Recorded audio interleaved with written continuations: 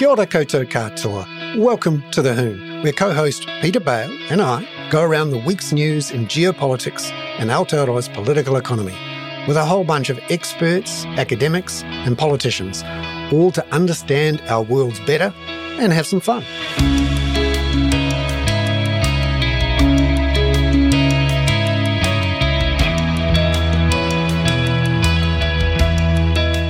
Kia ora koutou katoa, and welcome to The Hoon. I'm Bernard Hickey here with co-host Peter Bale. Peter, how are you? Hello, Bernard.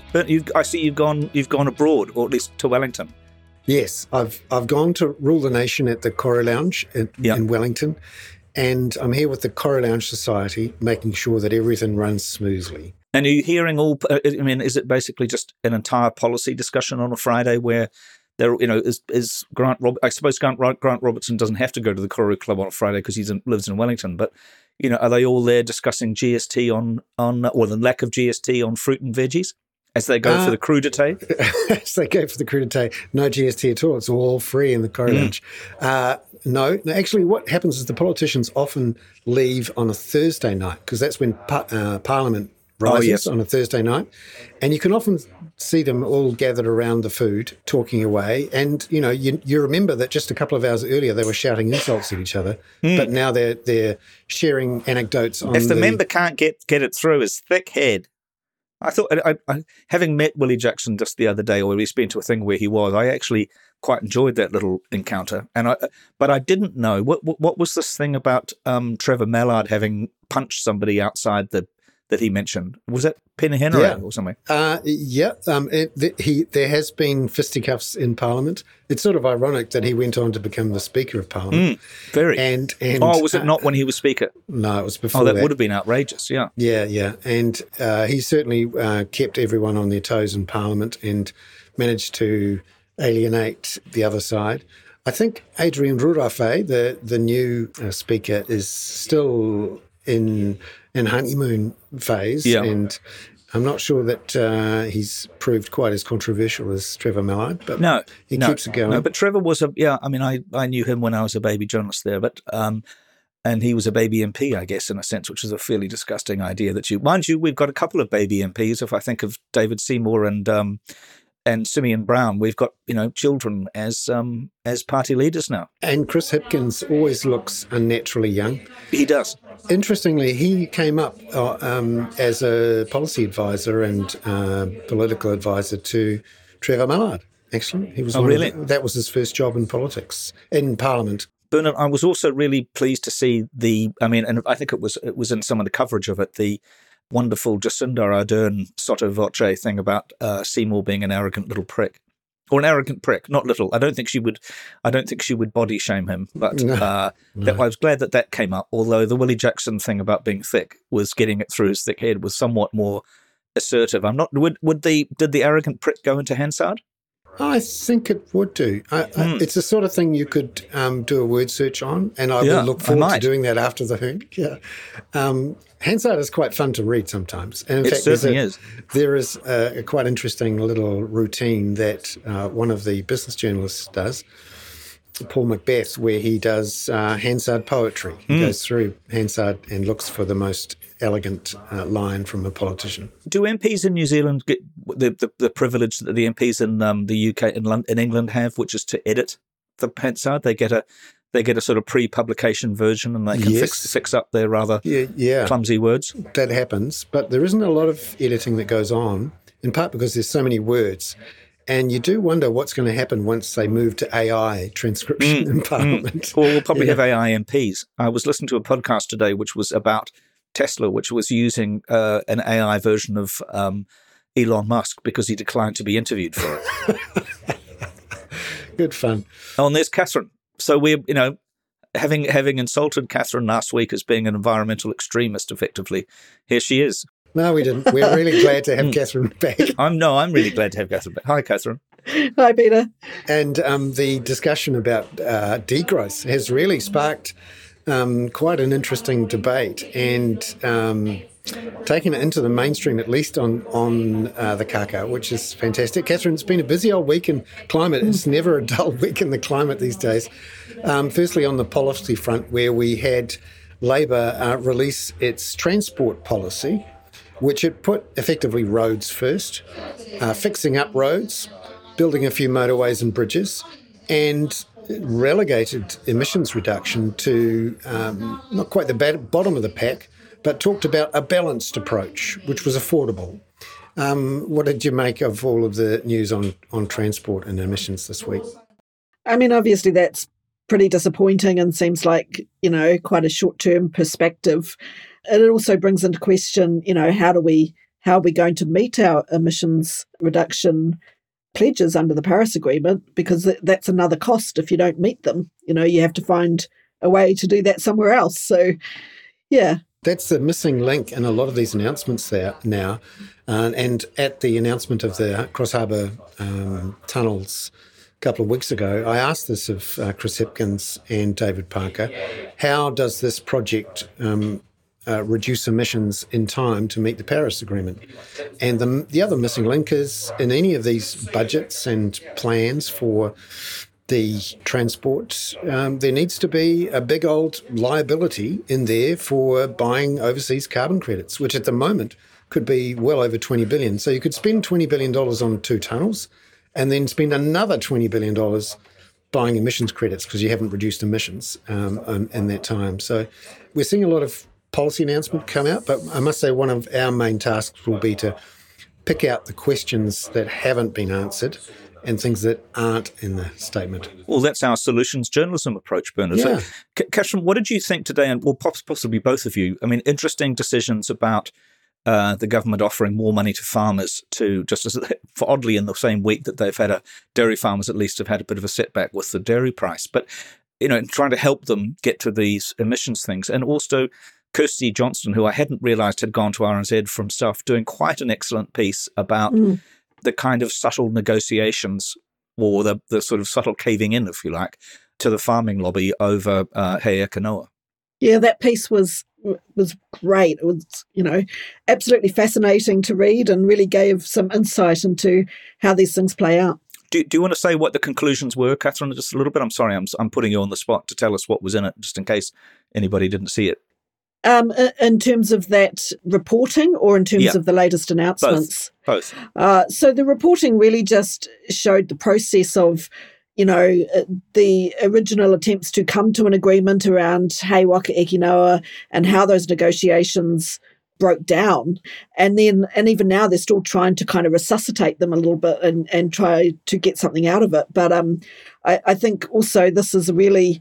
the industry has had long practice at spinning these things out over election cycles in the hope that, the situation will change for them if there's a different outcome at the next election. So they've done what they've always done, which is... That's the passive-aggressive phenomenon in New Zealand. Yeah.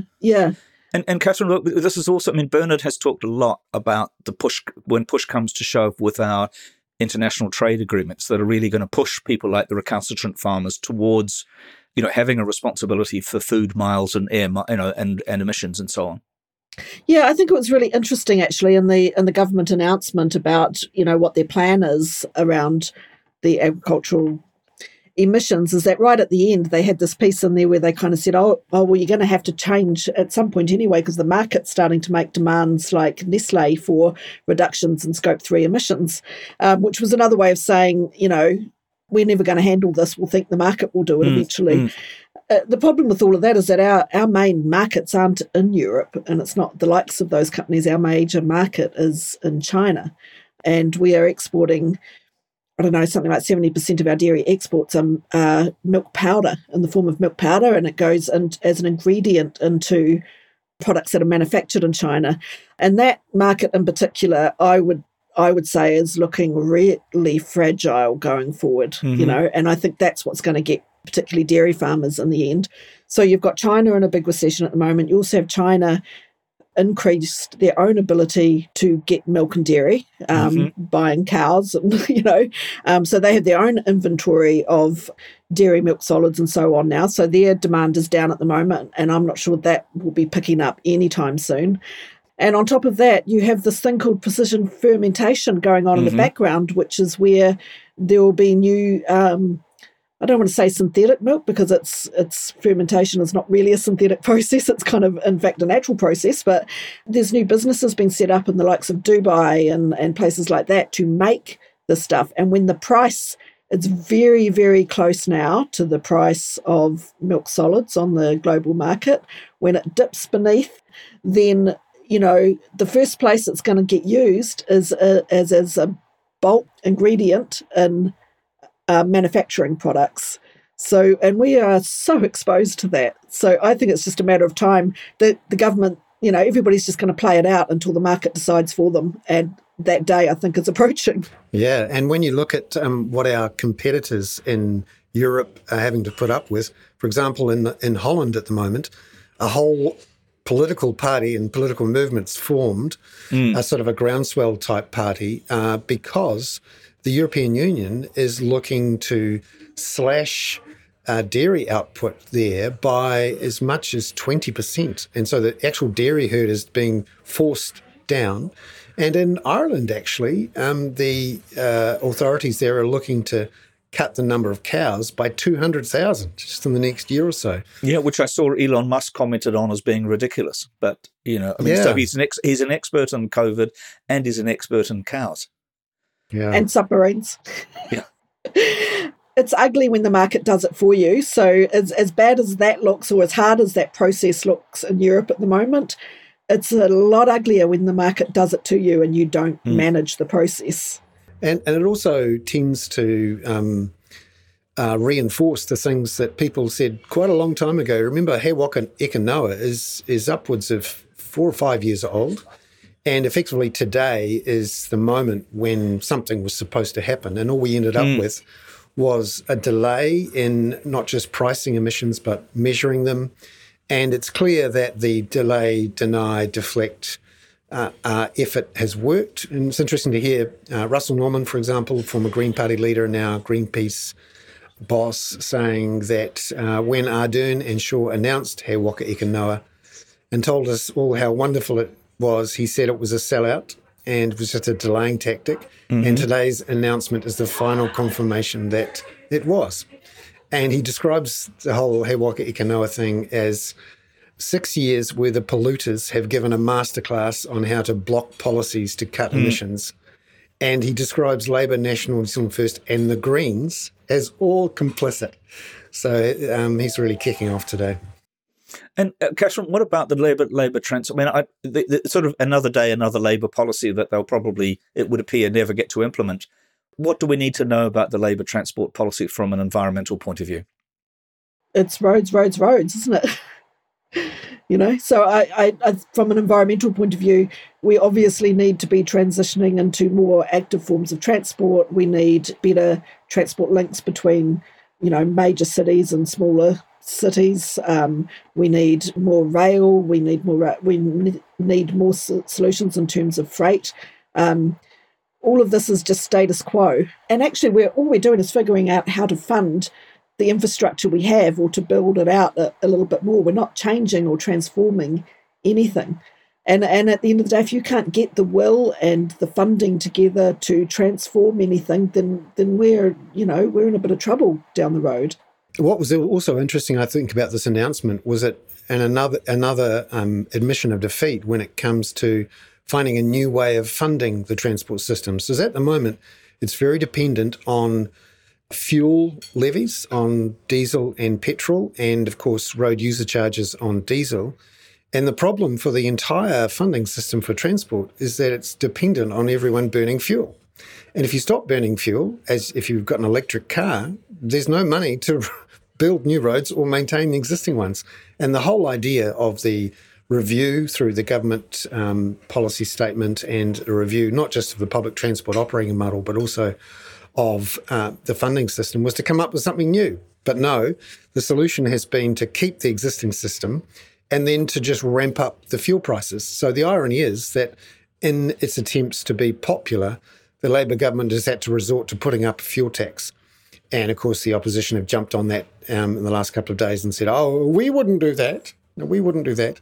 I think what's really clear about, all of this is that in New Zealand, it's really, really, really easy to sell inaction to the public.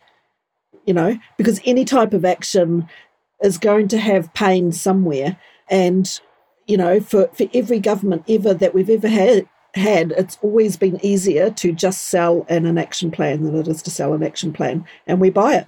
That's a really interesting idea that we can sell inaction. I love that idea. Don't worry your pretty heads about it. It'll never happen. And as we've seen, climate change, unlike in years gone by where you could conceivably say, oh, it's not happened yet.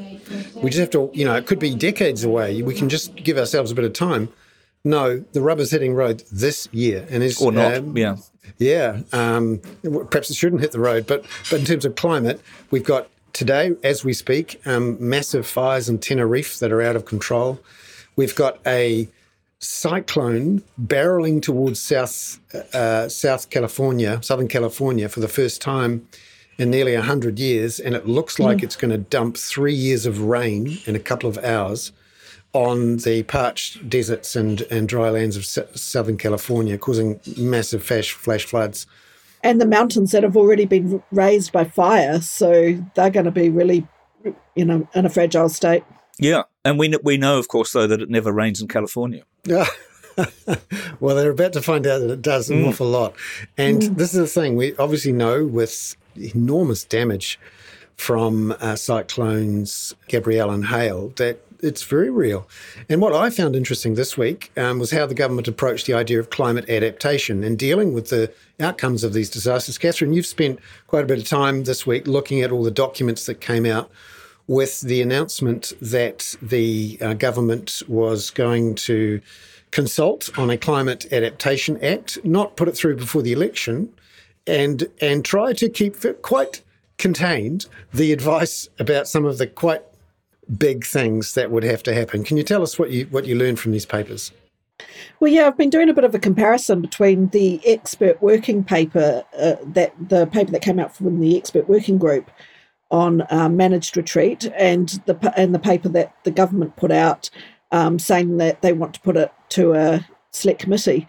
And really, as has been commented on in the media already, the timing of it was all a bit interesting, because in that expert working paper are some really specific recommendations, some of which are highly controversial, and they effectively kind of buried that by putting out this discussion paper that just kind of outlined a bunch of options, and should we do this and should we do that and should we look at that and that, and all, without a lot of the time mentioning that the expert working group had already made very specific recommendations on that, and outlining what they were. So what were some of the most notable ones? Because some of them are quite heavy. Yeah, well, what was interesting was the process, and at which points there would be public consultation, and at which point you would not be able to challenge a decision to retreat, from a particular area. So there would be a certain point at which, under the plans, the decision would be made and you would not be able to challenge it, and you would not be able to litigate it in court or anything. The decision would be taken and that would be it. So, and I'm not saying that's a bad thing, I'm just saying that's going to be contentious, so that's, I guess that's why they want to talk about it a bit more in a select committee. But well, it's pretty remarkable if Jim Bolger gets accused of right. being rude to people about managed retreat. Yeah, I mean, this is just a subject that gets people, obviously very emotional, and because it affects everything in your life. If an order comes down from government that you have to abandon some land. And there's also the question of compensation. So again, the working group document had some very specific recommendations on how that should be handled, and that included things like people's secondary homes or batches would not be compensated by government, only primary residences would. There would be a certain rate at which business premises could be compensated if they were forced to move, but it wouldn't be the entire amount. So, there were, like I said, very specific recommendations, and in the government's call for discussion by the select committee, they've kind of worked around that by going, oh, well, there's some different options, and let's discuss how much the government should be up for and how much taxpayers should pay for, and, all of that sort of thing. So, and the frustration is that this is an attempt to sort of get ahead of the curve, to have a sensible system for dealing with the events like we've seen in Hawke's Bay and in Gisborne, where suddenly hundreds of owners of homes can't go back into their homes.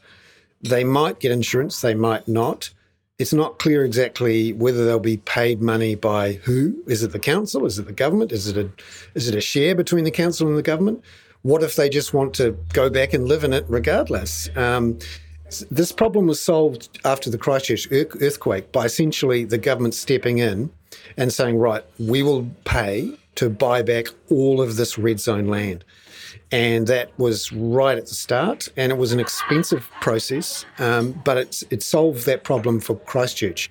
Now, there were at other times when the government did not, under the previous national government, did not use its chunk of money to solve the problem.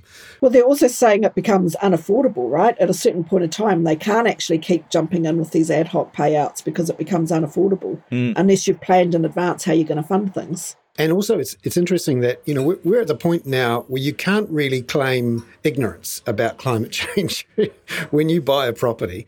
We've just been going through the process of that ourselves, and we spent a lot of time looking at the flood maps, not just the ones that are on the Land Information Memorandum, but also the ones that are on there's various specialist websites which do overlays, which look at what a 1 in 100 year event would look like, a 1 in 200 year event.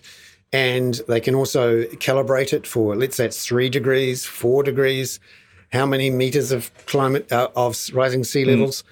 And then you have to ask the question, next time there's a flood or next time there's some sort of wipeout, hang on a minute, why did you buy this property if you when knew? You know the... Yeah. And why should we compensate you? Isn't this the whole process of how the market works it out? A bit like the farmers and the buyers in Europe saying, no, we're not going to buy your stuff. The market decides. Well, if the market decides on climate adaptation, it's the insurers and the banks who should be getting involved in there.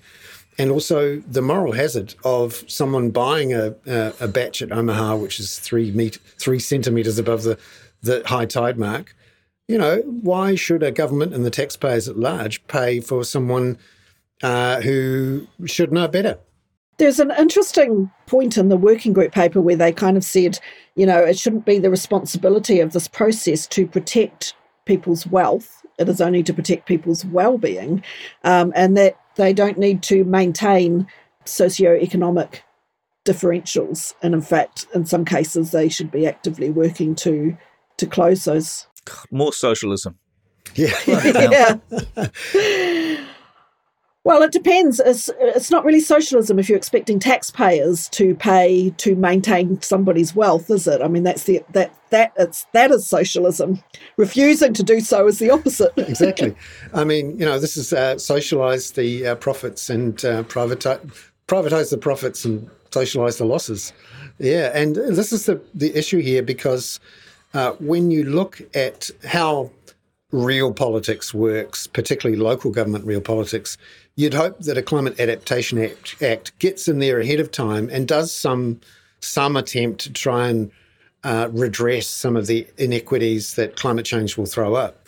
But when you have nothing, when you have an ad hoc fly by the seat of the pants, make it up as you go along after the disaster, what you're going to have is who has the best access to councillors, to city planners, so that when these mansions on top of the Takapuna cliffs fall down, the owners are going to go to the council and say, well, how come you didn't tell me that these cliffs were going to collapse? How come I got consent to put an extension on the back? It's your fault. There is an argument that there's not enough good information out there yet and that there are consents still happening for places that there shouldn't. And another important element of all of this is the treatment of Māori land and how you manage that to be consistent with Te Tiriti, and that's a whole separate piece. Like that needs to be managed very, very differently, as the expert working paper clearly laid out, I think. Catherine, thank you so much for coming on the show. Another busy week in climate news, climate policy, climate disasters, and really appreciate your time coming on. It's time now for Robert Patman to join us. Our usual visit to Kiev. Kiev, yeah. For a good old chat about Ukraine and the Middle East and China. I just wonder if we could start today with a look. Peter, you spent a lot of time looking at what's happening with the Middle East. It seems to have flown under the radar, so to speak, whereas this is quite big news. Peter? It's very interesting to see Saudi Arabia coming in from the cold, which is slightly ironic for a country that's extremely hot, of course. But, you've now got Britain having invited Mohammed bin Salman, MBS, or Mr. Bonesaw, to go to the UK in October. Saudi Arabia has appointed its first ambassador to the non-resident ambassador, of course, because they wouldn't want to live there, but to the Palestinian people. You've got this talk of a Saudi or an American nuclear umbrella, or military umbrella, at least, for Saudi Arabia. And you had, of course, that quite interesting conference in Riyadh recently about Ukraine, to which Russia was not invited. It's very interesting kind of push and pull at the moment. Not to mention, of course, the Americans now asking the Iranians to stop sending drones to Russia, which of course they deny, which is ridiculous. But you've got these very parallel conversations going on, including, of course, the agreement that's been reached about American long-term prisoners in Iran being freed in return for, I think, $5 billion worth of Iranian cash. There's a lot sort of going on in that Iran-Saudi axis. Yeah, hi Bernard, hi Peter. It's been a very interesting week, actually. In a sense, it's a high-risk strategy for Biden, actually, trying to pull off this initiative, which involves, of course, Saudi Arabia extending diplomatic recognition to Israel. And I think, to some extent, the Biden administration has been alarmed by growing Chinese influence in the Middle East. And it seems to me that this is not a particularly wise way of trying to limit Chinese involvement in the Middle East. The Middle East is a very volatile place. There's core issues which have only been addressed in a half-baked fashion, which is the Palestinian issue. And I expect that Saudis will negotiate hard with the United States. Bin Salman has good relations with Putin. He negotiates with the Russians to keep the oil price up. And also he has excellent relations with the Chinese. And I think the United States at the moment is in danger of trying to exclude China and in the process making its own position even more questionable than it currently is in the Middle East. It's in a sense, some US political observers are falling back in a sort of Cold War paradigm, a sort of zero-sum approach to a very complex area, the Middle East. And I think there's real dangers for Mr. Biden here. And he may well be able to hold it all together to the election and present this as a triumph. There's one thing that's very shrewd about it is, although members of Congress will have enormous reservations about a deal involving Saudi Arabia, the pro-Israel lobby in both the Democrats and the Republicans will almost certainly get it through Congress. And, they know all about the Khashoggi murder and the way the Saudi regime operates. But I don't think, from their point of view, the great bonus of getting another key Middle Eastern state to recognize Israel, I think that would, despite the reservations about Saudi Arabia, that will prevail. Yeah, although it's very interesting, Robert, I mean, we discussed this, I think, but it's very interesting what that might mean for Netanyahu and his coalition if any Saudi agreement has to include a refreshed opening to a two-party state. Yeah, I mean, again, I'm not sure how sincere Saudi Arabia is about getting political self-determination for the Palestinians. They've had ample opportunity to try to deliver that in the last 40 years, and they haven't been too active. So, yes, they do rhetorically support the idea of a Palestinian state, but one gets the feeling that it may be a bit of a cynical deal at the Palestinians' expense. And to be quite frank, I'm not surprised that the British are collaborating closely with the Biden administration on this. The British, who have some responsibility in the Middle East, by the way, historically, they want to have a very close trade relationship with the United States. That was always one of the hopes of Brexit. It hasn't materialised for various reasons. And they're hoping now that they've got better relations with the EU, that they can take steps to consolidate the relationship with the United States. So, yeah, I can see Britain's motivation, but I do think this is a high-risk strategy for Mr. Biden.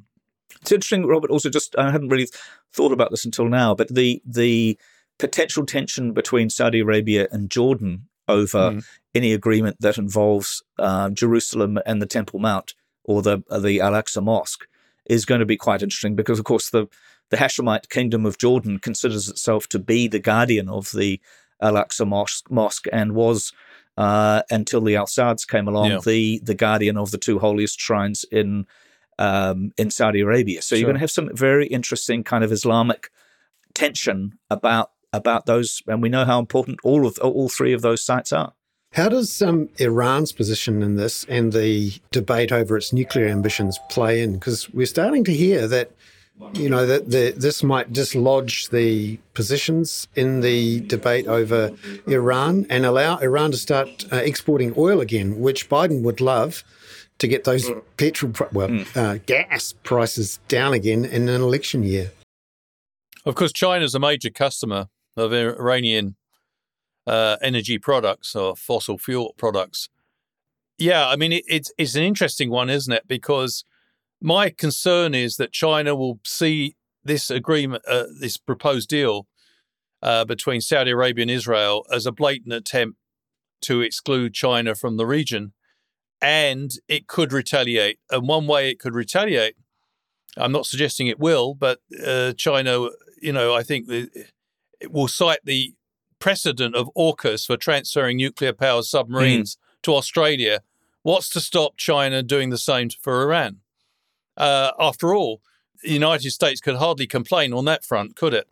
Yeah, and there's also the issue of transferring domestic nuclear, and apparently it's an elaborate nuclear system being demanded by bin Salman from the United States. Again, how does that sit with the NPT, Non-Proliferation Treaty? So there's some very difficult issues there. And I mean, it's the Americans seem to be in the process of trying to thaw their relations a little bit with the Iranians, and that's to be welcome. But I fear that the Iranian relationship to China will count much more for decision makers in Tehran. And if the United States seems to be hell-bent on excluding China from the Middle East, which it won't succeed in doing, but it could get the worst of both worlds.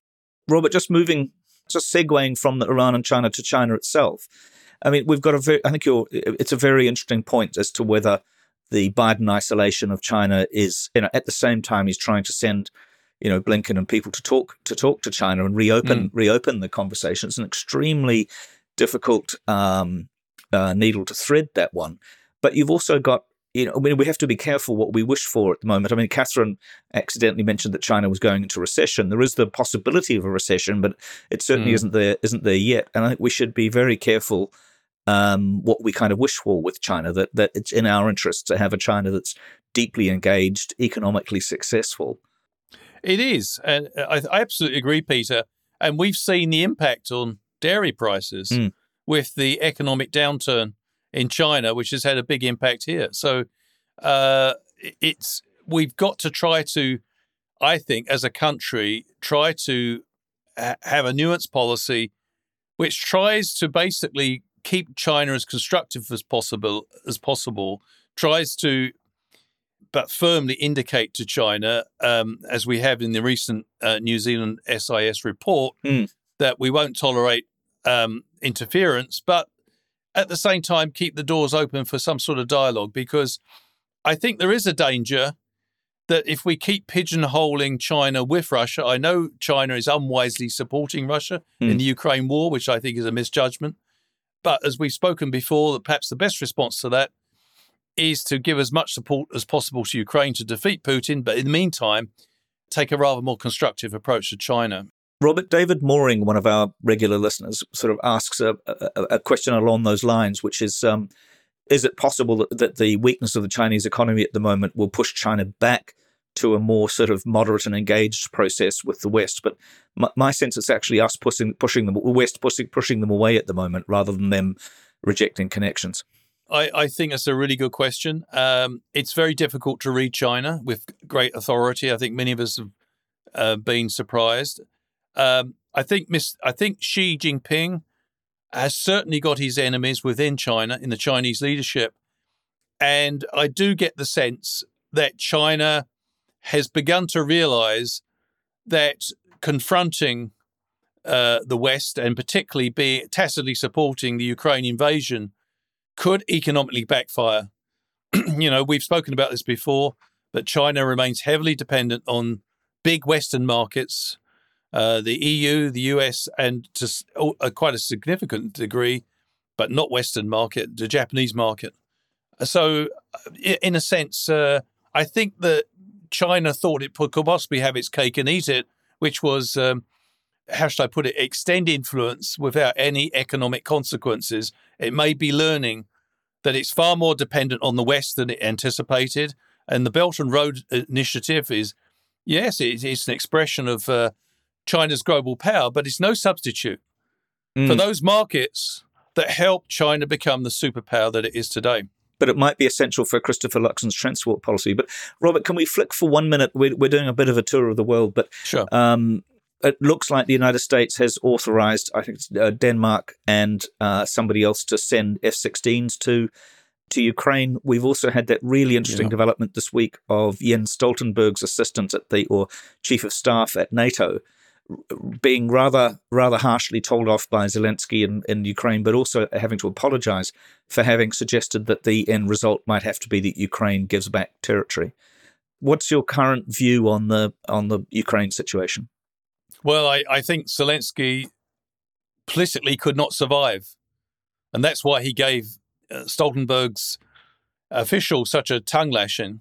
He wanted to demonstrate to the Ukrainian people that the sacrifices they've made, which have been colossal, will not be in vain, and that he's going to hang tough. The Russians, he's made quite clear his terms for peace, so the Russians must return to their internationally recognised borders. The F-16 thing is interesting and slightly ambiguous because we know that some Ukrainians have been receiving training in the Netherlands and in Denmark, I think particularly in the Netherlands, since about May. And now we have the official endorsement and approval, as well as the training they can return with F-16s to use. Now, the reason I say this is slightly ambiguous is because this has been going on for some time. And there is suggestion in the media at the moment, many media outlets, that in fact this means that now the US has officially given approval for the transfer of F-16s, that training can begin. Well, in fact, we know that training's been going on. Yeah. And that means the projected use of the F-16s is currently in many media outlets about March next year, because that assumes they're just going to begin training. But actually, if they've been training since May or even before, it may mean that those F-16s are going to be used a lot quicker than many people realise at the moment, possibly late September or October. I can understand why the Americans may be strategically ambiguous about this, because, it makes a lot of sense to say, signal to the Russians, Mr. Putin in particular, those F-16s won't be used for another 16 months. And suddenly, 2 months later, they start getting used. It's interesting. It's the Netherlands, of course, is the other one. The F-16s are coming from Netherlands and Denmark. Yeah. Bernard.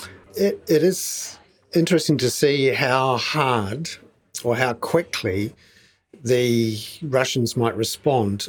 What sort of response might the Russians make to these F-16s turning up and doing something quite explosive to a Russian base? Well, Mr. Putin has warned it would be a fateful step by the West to transfer F-16s to Ukraine. But Mr. Putin, there's one thing consistent about Mr. Putin. There's always been an enormous gap between what he says and what he does. I actually think this is another red line that the West is going to cross, that they are going to get F-16s. It's probably too late from a Ukrainian point of view, or it's not as quickly as they would like, put it that way. But Robert, it's interesting when you talk about there was a very good story overnight, I think from Reuters, quite widely reported, that the Russians are really going after where the Storm Shadow missiles might be based, and where the various, because the Ukrainians are moving aircraft and that carry those Storm Shadows and the other cruise missiles that they've been given, particularly by the French, that they're having to sort of shuffle the pack constantly and keep them constantly on the move. It's a very interesting military position. And there's pressure growing to give Ukraine some pressure now, particularly in the United States, but there's some pressure in Germany to give Germany seriously considering giving the Ukrainians a much longer reach missiles, that is longer range missiles, I should say, to counter the Russian advantage in this area. You've probably seen that the Russians have been targeting, as well as Storm Shadow missile sites or purported sites, they've been targeting some of the grain storage facilities in Odessa. That's interesting in itself, because we spoke about the discrepancy between Mr. Putin, the language he uses and his intentions. He assured the 17 African leaders that attended a summit recently he wouldn't do anything to attack such storage facilities, but he's actually doing it.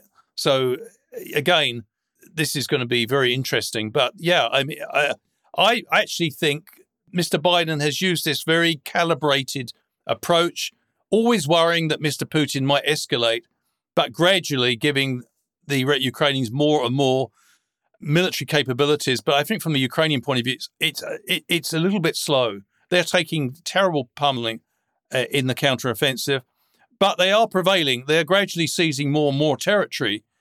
At some point, I think the United States, Germany and Britain and some of the other leading contributors have to make up the mind that, you know, the gloves have to come off and they have to give Ukraine the ability to really take the fight to the Russians and stop this nonsense where the Russians can just hit any target they want. I'm not saying that happens. The Ukrainians have the ability to intercept quite a few of these drones and missiles, but they're still, they're still taking a lot of punishment. Did you notice, Robert, that the general who was in charge of the Eastern Front during the invasion last year died of illness, a long-standing illness this week? Yeah, he wasn't near a window either, was he? No. No, I mean, it would be interesting to do a head count, Peter, of the senior military officials who've unfortunately mysteriously died. Although, as a friend of mine pointed out, he was 58, and since the average life expectation for a male in Russia is, I think, mid-60s, maybe it's not such a big shock. So, maybe it was his lifestyle. Robert, thank you very much for coming on to the show. Lovely to see you. Really, really good.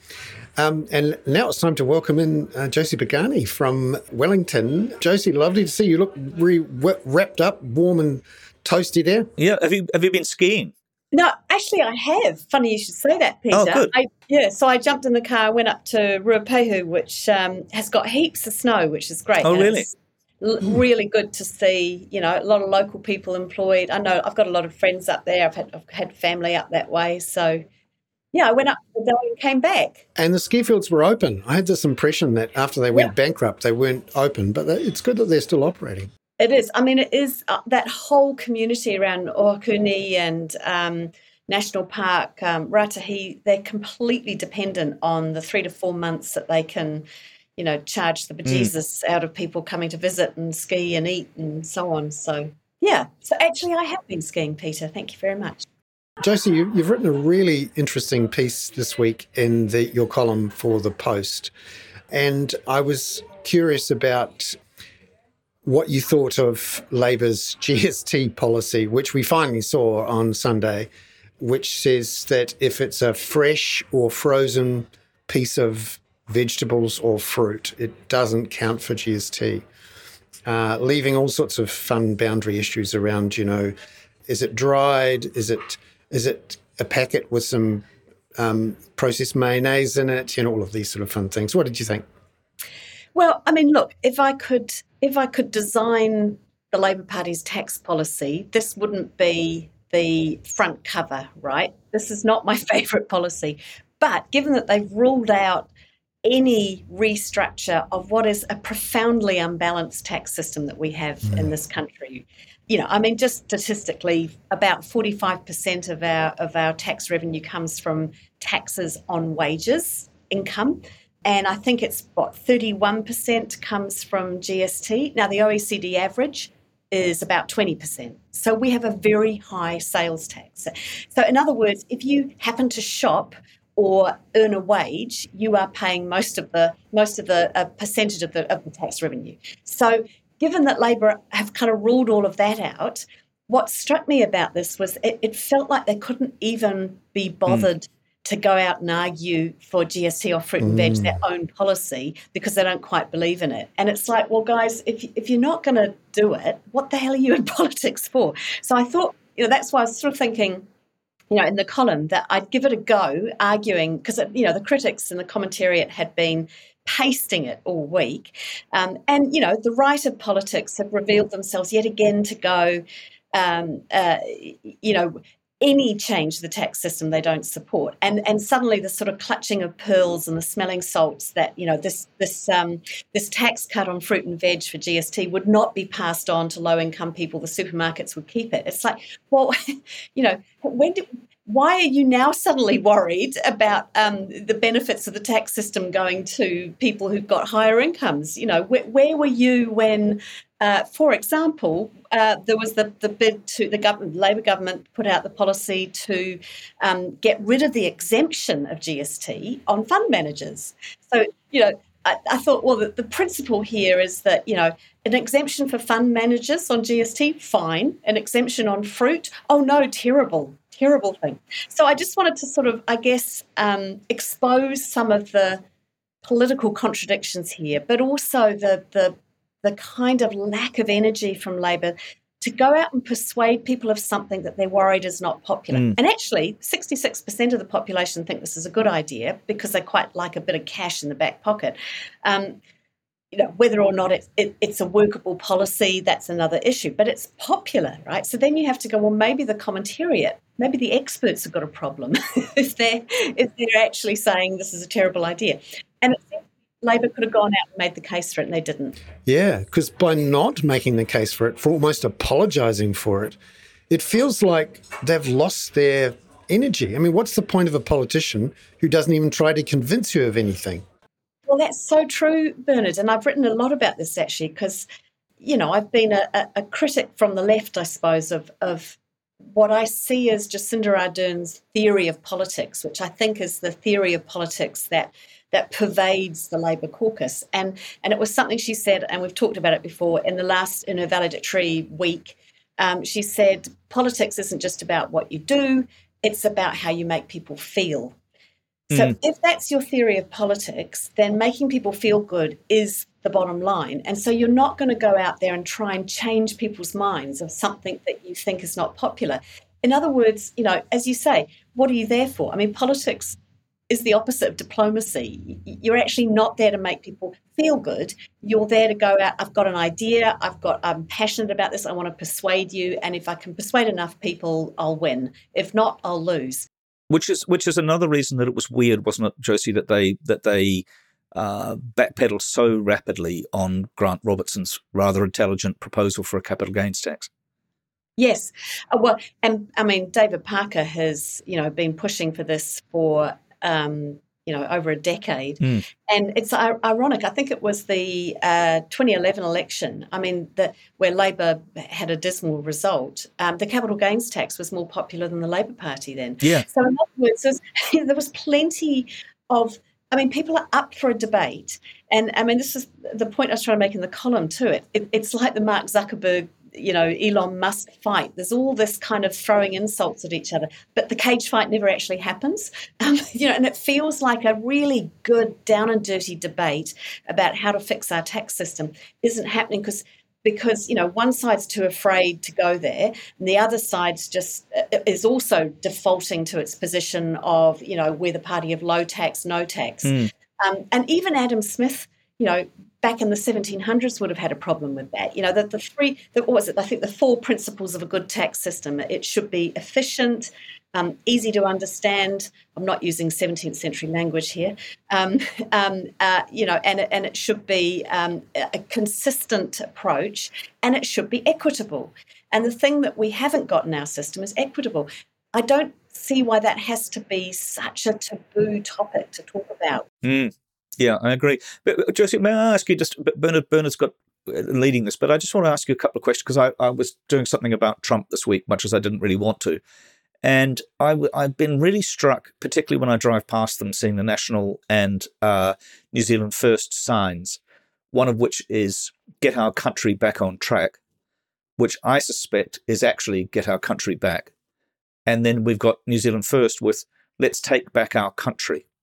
And I find both of those sort of deeply worrying, rather un-New Zealand. I mean, Bob Hawke used to use the phrase, it's un-Australian, but I think that's rather un-New Zealand. This idea of hearkening back to an earlier period. This is really dangerous, it seems to me, and I wonder what you feel about that as a sensitive observer of the country.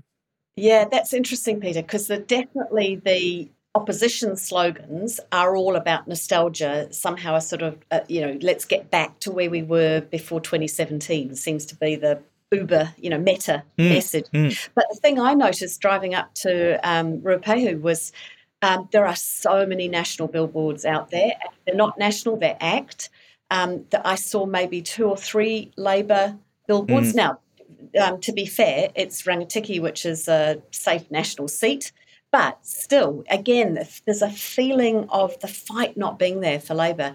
But you're right. I mean, national, they've got a lot of money. They've got a big ground game. They're just absolutely swamped in the country. Yeah, but this nostalgia thing, Josie. I mean, we know that this nostalgia, this what I might call my grumpy Pākehā nostalgia, not my own, of course, but the this idea that New Zealand was somehow better when we were all Kiwis. I just feel that there is a deeply underlying racial element to this, which is potentially really toxic for the country.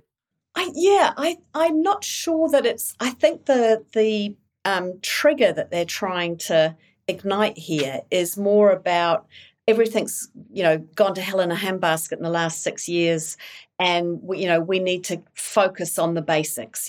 Which is what Labor was trying to do too. The back to basics. It's back to basics. It's get our John country Major back. did that as well. Of course, yeah, worked brilliantly for him. Right. But I don't think I'm not sure that I agree that it's a kind of back to white New Zealand pitch. I think that ship sailed a long time ago. I think there is definitely a message coming from ACT that's about get away from race-based politics. That's true. And you've got Te Pāti Māori at the other end going, let's make this about race. And there's a play on at Circa, which I haven't seen, which is I forget what it's called. It's basically a political satire. And apparently there's a bunch of Te Pāti Māori characters who keep going. They want to de-Pākify New Zealand, So they're making a joke of it, and it's really healthy actually, because you realise we haven't actually been able to laugh at some of this for a while. I mean, laughing at this and realising that we're not a racist state. We're not trying to go back to the white New Zealand. If you heard what David Seymour said about Guy Fawkes? Well, yeah, but I think it's provocative. It's provocative, yeah, and it's certainly it's like I was saying about Winston Peters the other day. He's kind of being anti-vax adjacent without stepping over the edge, and it's certainly an element of ACT being adjacent to some pretty uncomfortable stuff. And what that famous saying, of course, also Josie, that nostalgia isn't what it used to be. Yes, yeah, that's great. Yeah, I wrote something about nostalgia the other day. It's a very dangerous path to go down. But it personally, let alone politically, there's no going back. But I don't agree that. I think some of the stuff that ACT are raising, the reason they're doing so well, Peter, is one of the reasons is that people are going. I want to discuss, I want to talk about this, and I'm uncomfortable about some of this. And that you have to be able to have a discussion about co-governance, for example, or about, devolution of resources, whatever. You have to be able to talk about that without being called a racist. So I think they're adjacent to some uncomfortable stuff, but that's the road they're trying to go down. I think that you can't say that that's illegitimate or that absolutely not. No, that's fair enough. And I think you're right in that by choosing to highlight some things which aren't being discussed, they're tapping into this concern that in this drive for low target politics, we shy away from the things that create heat. It's a classic sort of avoiding conflict approach. Kiwis are quite good at avoiding conflict, actually, in personal situations or work situations. We're sort of notorious for the whole passive-aggressive thing. That's so true, Bernard. And I've written about this too, because I think, we've just had all these valedictory speeches all week with various backbench MPs and some ministers like Stu Nash and David Clark, leaving, and they both gave great speeches. But I mean, the bulk of people giving their valedictory speech this week, I wouldn't know who they were. And I'm a political junkie and I can't name them. And you compare that to Britain, where you've got this culture, even amongst the party, of people tearing each other apart. Theresa May tearing Boris Johnson apart over Partygate, and you think, God, that's amazing. And Australia is the same. So you're right, we don't have a culture within parties. We're not good at having a debate between parties where politicians take risks. And I think that's part of the reason why every 10-year-old girl in New Zealand at the moment wants to play football and doesn't want to grow up and be a politician. That is quite a thing. It's really taken hold in New Zealand, that thing. The other thing I wanted to talk about on billboards is, luckily we haven't gone back to the sort of iwi kiwi nastiness of 2005, which is that was horrible. Similar period in our political cycle at the end of a second term of a Labour government, with a former business leader as the head of the National Party, who went on to lose, by the way. But what struck me about those billboards is, you're right, I actually drove all the way from Wellington to Auckland on Sunday and Monday, and I was shocked at the sheer volume of blue boards, ACT boards. So much money has gone in there. And these are along the state highway. So they're obviously aimed at passing people who are not necessarily in the electorate. And so Labour is being outspent, and the energy in their parties is just, Labour is low energy. And I think partly because a lot of their supporters have just been squashed again by a party leader saying, you can't talk about this thing that you believe in, it's bad for us. Yeah, and that's right. And I think, Bernard, there are like, we've looked at the polls, we've discussed the polls before. Clearly there's a decline in the left bloc and an ascendancy of the right bloc. But polls are only one way of measuring what's happening, right? And so I heard someone say the other day, well, who knows what people tell the polls? I mean, we tell the doctor we only have 2 or 3 drinks a week. But the polls are, of course, more legitimate than, us discussing what we're hearing from our mates or who we're talking to at work. So, of course, they're legitimate. But the other things to look at is just what you say. So the money that's being spent, who's raising more money, and clearly National and ACT got a lot of money. The size of audiences turning up to meetings, and the other one is the sort of passion and the momentum and the sort of sense of movement happening. Where is it? And it's all on the sort of right, centre right. As are the meetings. Even one of the things I noticed about Winston Peters, that he's been doing and Shane Jones as well, a big ground game going on. They're filling halls in small communities all over the place, and that's now bubbling up in the polls. But it's taken a while. So there are many ways to look at where the mood is going in the country. And we'll have a few more weeks to talk about the mood as we get closer. It's getting closer. It's not that far away now, the election. But Peter, to take us out with a skateboarding dog, what have you got for us? Well, my one this week is, because I think we were all fairly ashamed when Jacinda Ardern had to go on Justin Trudeau's plane because her 757 had broken down. And I think that's happened several times with the RNZAF aircraft. And, of course, the German foreign minister had to cancel a trip that was supposed to include Australia and New Zealand because her 23-year-old Airbus A340, which is a lovely plane, had a rather serious problems with its wing flaps being stuck in the takeoff attitude, and having twice, actually, in fact, after they'd tried to fix it in Abu Dhabi. There's something about that sounds really dirty, Peter. I can't put my finger on it. My flaps? Yeah, carry on. Your flaps are stuck in the takeoff mode. Well, I'm always in the takeoff mode, but they had to dump fuel, and it was probably quite a risky landing with your flaps still up, as it were. But so we're not alone, and I guarantee that Christopher Luxon will be buying a Gulfstream, in the first 6 months of his government. Yeah, and it was good to see that the latest Poseidon, which essentially is a 737 with a bunch of kit in it, has arrived. That should be used on occasion to fly people around. It's a good looking machine. Yeah, but it's probably, I don't think it's got seats in it anymore, Bernard. It's probably got, it's got a bloody great radome on it as well, hasn't it? Yeah. Excellent. Hey, great to see you all. Thank you very much, and we'll see you all again next week. Thanks, Thank Peter. you. And get out, Thanks, Josie. get home safely tonight, Bernard. Yeah, please. yeah. Ka kite. See you, Josie. Bye-bye. See you. Bye-bye. See you guys. Bye.